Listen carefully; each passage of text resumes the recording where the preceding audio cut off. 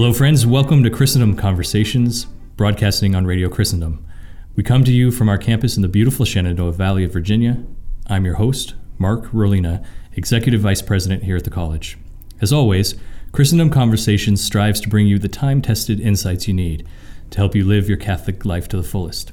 In each episode, we visit with a Christendom College professor or occasional outside guest to explore the wisdom found in our liberal arts education and our Catholic faith. We're truly blessed to have Dr. Daniel McInerny with us today. Dr. McInerny is an associate professor in the Department of Philosophy at Christendom. His interests and expertise cross a number of fascinating areas of thought, which are so relevant today, and we hope to explore some of those in our time together. Dr. McInerny, welcome to the program. It's great to be here with you, Mark. Thank you for having me. Well, let's begin with a prayer, invoking Our Lady for our conversation, for an awakening of missionary zeal and love of truth, both here and around the world. In the name of the Father, and the Son, and the Holy Spirit. Amen. Hail Mary, full of grace, the Lord is with thee. Blessed art thou among women, and blessed is the fruit of thy womb, Jesus. Holy Mary, Mother of God, pray for us sinners now and at the hour of our death. Amen. Our Lady, seat of wisdom, pray for us. In the name of the Father, and the Son, and the Holy Spirit. Amen. Amen. Well, Dr. McInerny, I have to say that I've been looking forward to speaking with you for quite a while in here, and glad you decided to join us. I know there's lots going on this time of the semester, but really appreciate you making the time. Oh, I'm always happy to escape from my grading. That's right. Well, I know the time's going to fly by as we talk, and we probably can only get to a fraction of what we could discuss. But I wonder if you would start out just a little bit of your background. Tell us some of your story. Did you always want to be an educator, and that path that took you to where you are today here at Christendom? Yep. Okay. So, short answer, no. I always wanted to be an artist first and foremost, and still am an artist today. But in my undergraduate years, I started taking philosophy classes. I was an English major at Notre Dame, but it was in particular a philosophy class on the philosophy of art that got me thinking that I could still pursue my love of the arts, but also think more deeply about art and other questions at the same time, so that by being a philosopher, I didn't have to give up any of my interests. Wow. And so that's, in a sense, where I still am today. I mean, if you think of an elective I teach here at Christendom, Ethics and Imagination, it's still that hybrid interest is still very much in play. An interest in the arts, but also thinking more deeply, more philosophically about them. So I eventually went on and got a PhD from the Catholic University of America, and I've taught at various universities since then. Came to Christendom in the fall of 2019. It is by far the best job I've ever had, and I'm happy as a clam here. Well, thank God for that professor who taught that class in your undergrad. Yes, Dr. Stephen Watson at Notre Dame. I wonder if he may still be teaching. Yeah, that's great. Well, that's a great segue. Just, people wonder sometimes about the liberal arts and philosophy, theology in particular. Why is it important to study these things today? And there's so many more practical things we could do. I wonder if you maybe just could give us a word about that. Why would we study philosophy? Yes. We study philosophy so that we do not live our lives enslaved to our own opinions. Mm-hmm.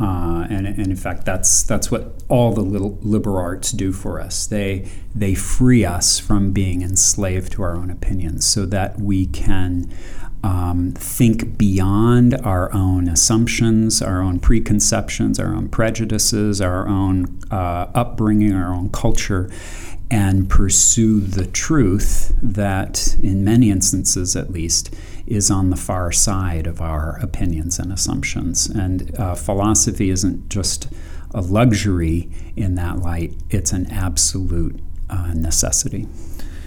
Is philosophy accessible? I mean, you've taught at a number of different levels, seen young people of all kinds try to embrace this, and probably lifelong learners. We certainly have had some events here where you've been able to speak to some older students. Is there a way to enter into a conversation with philosophy no matter what age you happen to be? Or maybe if you felt your education has passed you by to some extent? No, your philosophical education has never passed you by, and I think that's true of all disciplines. First point I like to make with young people who come to our summer program is to underscore the fact that we are all naturally philosophical, we couldn't not be philosophers even if we wanted to be. Right. And I have this half-joking scenario that I give to my students, that they could detest philosophy. They could protest against it. They could make T-shirts and signs and placards, and they could agitate for the removal of philosophy from the curriculum at Christendom. And in the very act of the protest, they would be being philosophical. Wow. Right, because they would have some theory about why philosophy doesn't belong in our curriculum. So it just comes natural to us to seek to grasp that which is essential. We do it all the time. We don't need a college to do it. Mm-hmm. What a college does is help us do better that which we're already doing naturally. Sure. Well, you touched on that a little bit. Probably be a horrible thing to agitate for the removal of philosophy from our curriculum, but that sense of our understanding of anthropology can be good or bad. Mm-hmm. And one of the things that is particularly difficult is to cut through everything there is out there these days and get to folks. So I'm very interested in one of those areas we talked about, that intersection of beauty and philosophy, of art and philosophy. And you have a term that you've used called practice-based philosophy of art. Mm-hmm. I don't know if I've ever heard that term before. So I wonder if you could explain why art and beauty is a good entry point into understanding who we are, what we're meant to be, and what we're meant to do. And then why is that particularly effective these days? Yeah, wow. There's about 3 really great questions there. I think I'll begin with the second one. Why is art and beauty important for us? Bishop Barron likes to use this phrase. I've heard him say it in any number of contexts, that there is such a thing as the way of beauty. That beauty is a way for us human beings. The question then is, a way to what? Well, ultimately it's a way to God. There was a wonderful meditation on the feast of today. We're recording on the feast of St. Cecilia that I read today by Cardinal Newman, where he was talking about beautiful music as echoes of our home, right? So music is an intimation of our immortality, of our real home in heaven. So that gives us something of a sense of how important the arts are.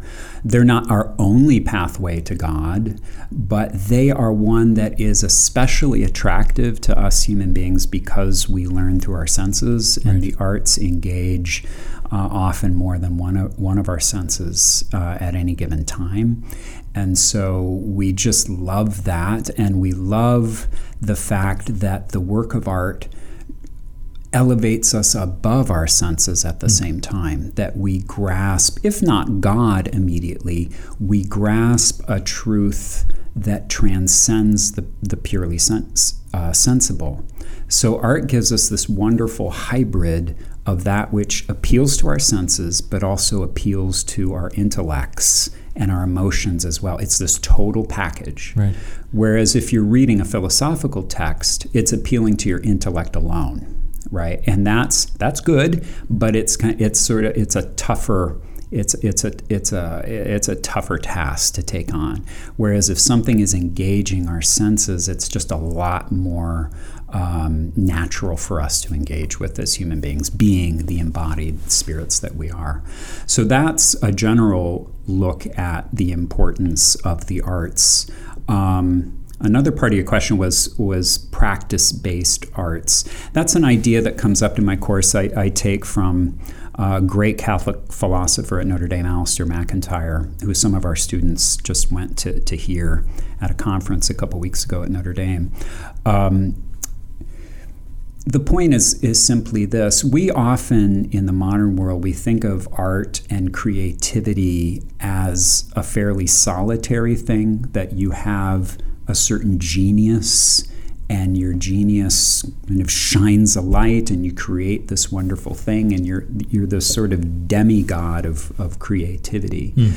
I've learned from McIntyre and others that that's not quite how creativity works, and that's not how we really encounter beauty, even if we're just appreciating a work of art.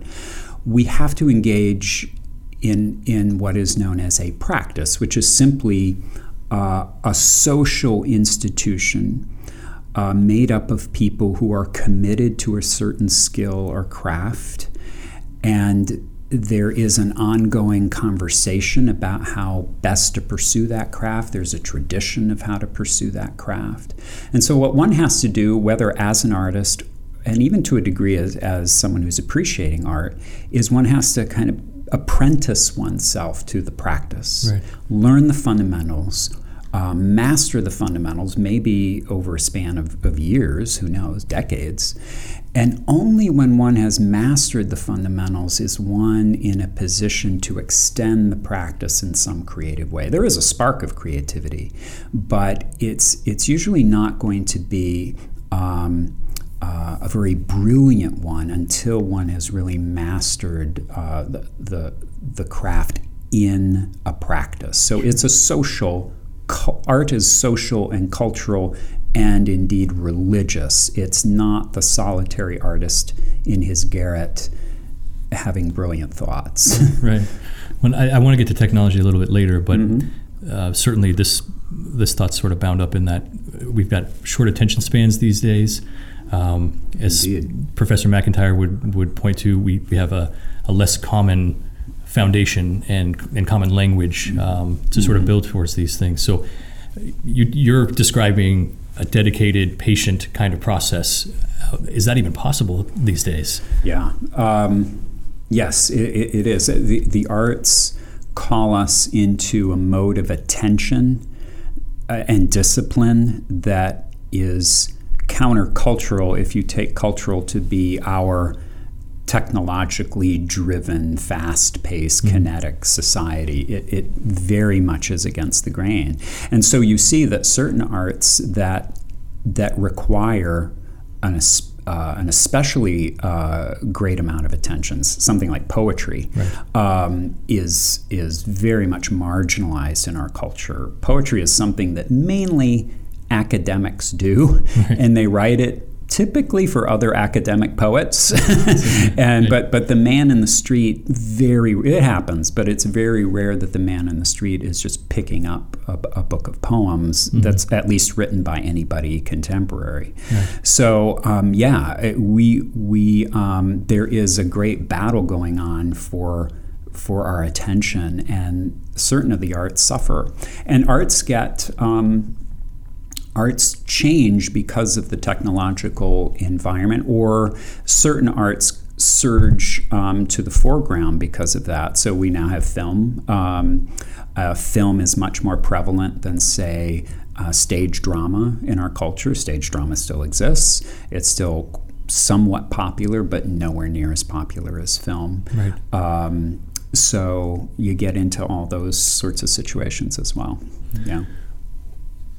So even given all of those things, it seems, though, that art, especially as it speaks to philosophical concept, even without those foundations, maybe can still cut through. Do you feel that's the case? I do. And maybe why? What is it that... Yeah. Again, I think, first of all, I agree with you 100% that if anything is going to cut through our technologically driven distraction culture, it's going to, well, there's two things. One is art, one is beauty. The other, I think, is holiness, is just the goodness of a person, the grace-fueled goodness of a person. Those two things, more than anything else, just cut through just about anything. Right. Beauty is especially effective in that, again, because of that sensory connection. It just appeals to every aspect of us. And as I always like to say, we just cannot get enough of that combination. It speaks to us as embodied spirits. Right. Yeah. Right.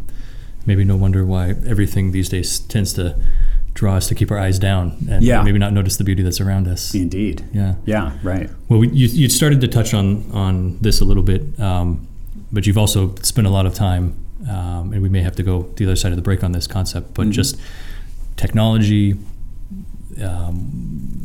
What is it doing? I mean, do you feel there's maybe even an intentional design behind some of the things that maybe dehumanize, move us away from those, even if it's not a human-based design, if you catch my meaning? Right. Basically, what is technology doing to us, and how does the work you've been doing size these things up and maybe point towards particular solutions that would be helpful? Right.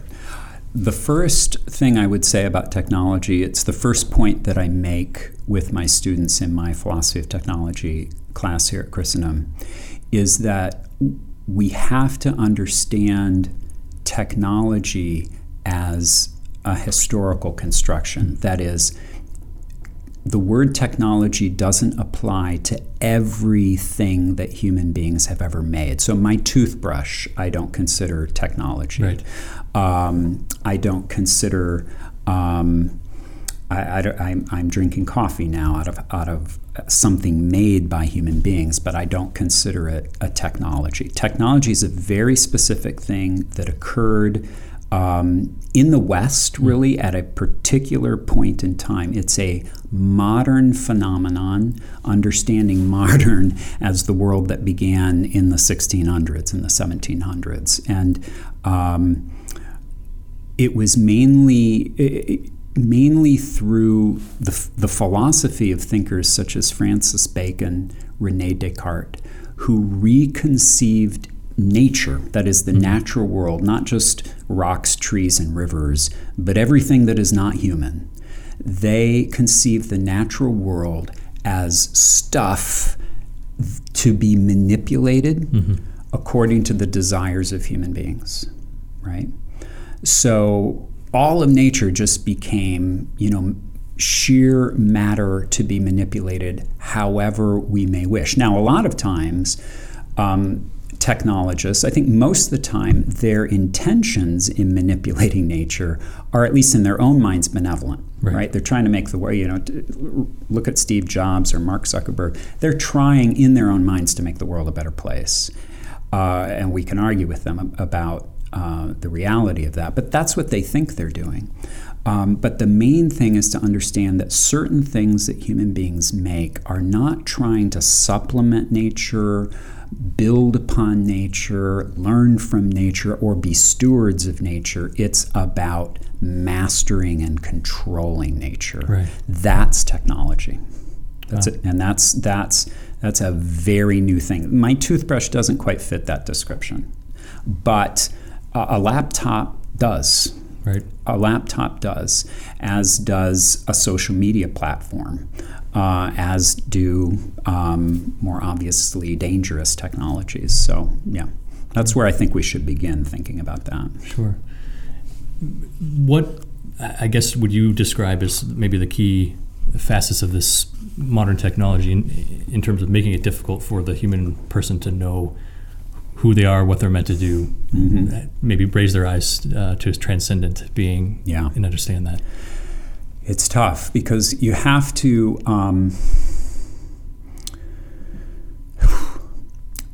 imagine technology now as more than just, say, a tool that we have. It's not just the laptop that's sitting on your desk. That word technology represents an entire worldview. It's analogous to a theology. Sure. It's a whole way of considering reality. So now we have whole generations growing up that have a difficult time seeing anything beyond that reality. Right. And of course, technology is science-driven, so it's kind of the science and its technology are the cosmos for many people, it's not just one aspect of the cosmos. It frames the cosmos. It frames our reality. So it's a huge challenge to get people to think outside that framework and to challenge technology and to think about realities that transcend the technological. That's our challenge today. Right. Yeah. Right. That's great points, and such a deep area of thought. We could probably go on for quite a long time on it. I wonder, what would you say these days if you're talking to a young person, and you do every day, how did they start to recapture a bit of their own humanity, take some time to slow down, take some things in? Where would you even begin? Not every student can be a student at Christendom College where you've got some leisure time to do these things. Right. I'm glad for that question, and I'm glad you asked it after our conversation about practices, because I think practices play a key role in helping us recapture the human in our technological environment. So let me explain. I'm drawing here especially not on the work of Alistair McIntyre here, but another writer, a fellow named Matthew Crawford, who wrote a wonderful book back in 2015 or 17 called The World Beyond Your Head. And I'm using that as a text in my course. I'm reading it with my class even now. Crawford critiques technology in the way that we've been doing in this conversation, but he also offers a positive alternative. And the core of his alternative is to engage in practices. And he notes that you'll notice that whenever we engage in a practice, we're engaging in one right now. We'll call this philosophy. Whenever you engage in a practice, the mind slows down. You are at least being asked to focus, and you are putting yourself within a tradition that is meant to enable you to think and to create beyond sort of our merely sensory being, right? So even, or take another example, just like he uses an example, just learning a language, the discipline of learning a language. That takes you out of yourself, out of your fractured attention, and sort of compels you to enter into a world, a practice beyond your head. And that's what is getting so difficult for young people especially. Everything about technology is forcing them more and more to live in their heads. Right. And to live with what Crawford calls representations or images in their head. I don't know if you've seen what Mark Zuckerberg has recently done with Facebook. And Meta, this is Meta, the all-encompassing, I guess. Yeah, the all-encompassing. Right. Notice the phrase. Yeah. I played some of his promotional video for Meta to my class the other day. And as far as I understand it, it's basically a virtual reality headset, and you enter into all of this socially networked activity. But notice what that's doing. Just to put on the headset is to kind of cut yourself off from the world beyond your head, and to lull you into a kind of amusing complacency in imagery in your mind. Wow. That has become the new reality. Yeah. And so the challenge is to put aside the virtual reality headset and to be engaged in activities that force you out of your head, and practices do that well. And there are a lot of things that are there's religious practice, most of all. There's all the liberal arts are practices, but even something like the simplest craft, knitting or crochet, is a practice or learning a language that draws you out of yourself. That's what's so essential. Well, this is great. I want you to hold that thought. We're going to come back to some of these concepts right after the break. We need to take just a quick break for some messages, and we'll be back with Dr. Dan McInerny on Christendom Conversations.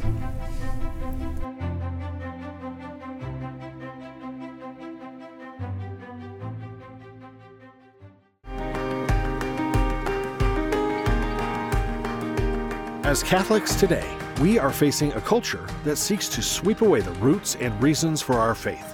All of us need help upholding our Catholic beliefs. That's why each week, Christendom College President Dr. Timothy O'Donnell opens the riches of Catholic education to all Catholics in his free Principles video series. You can join Dr. O'Donnell for 5 minutes each week and learn from the best thinkers, hear amazing stories from history, and get spiritual tips to strengthen your Catholic faith. Sign up today at principlesforyourweek.com. That's principlesforyourweek.com.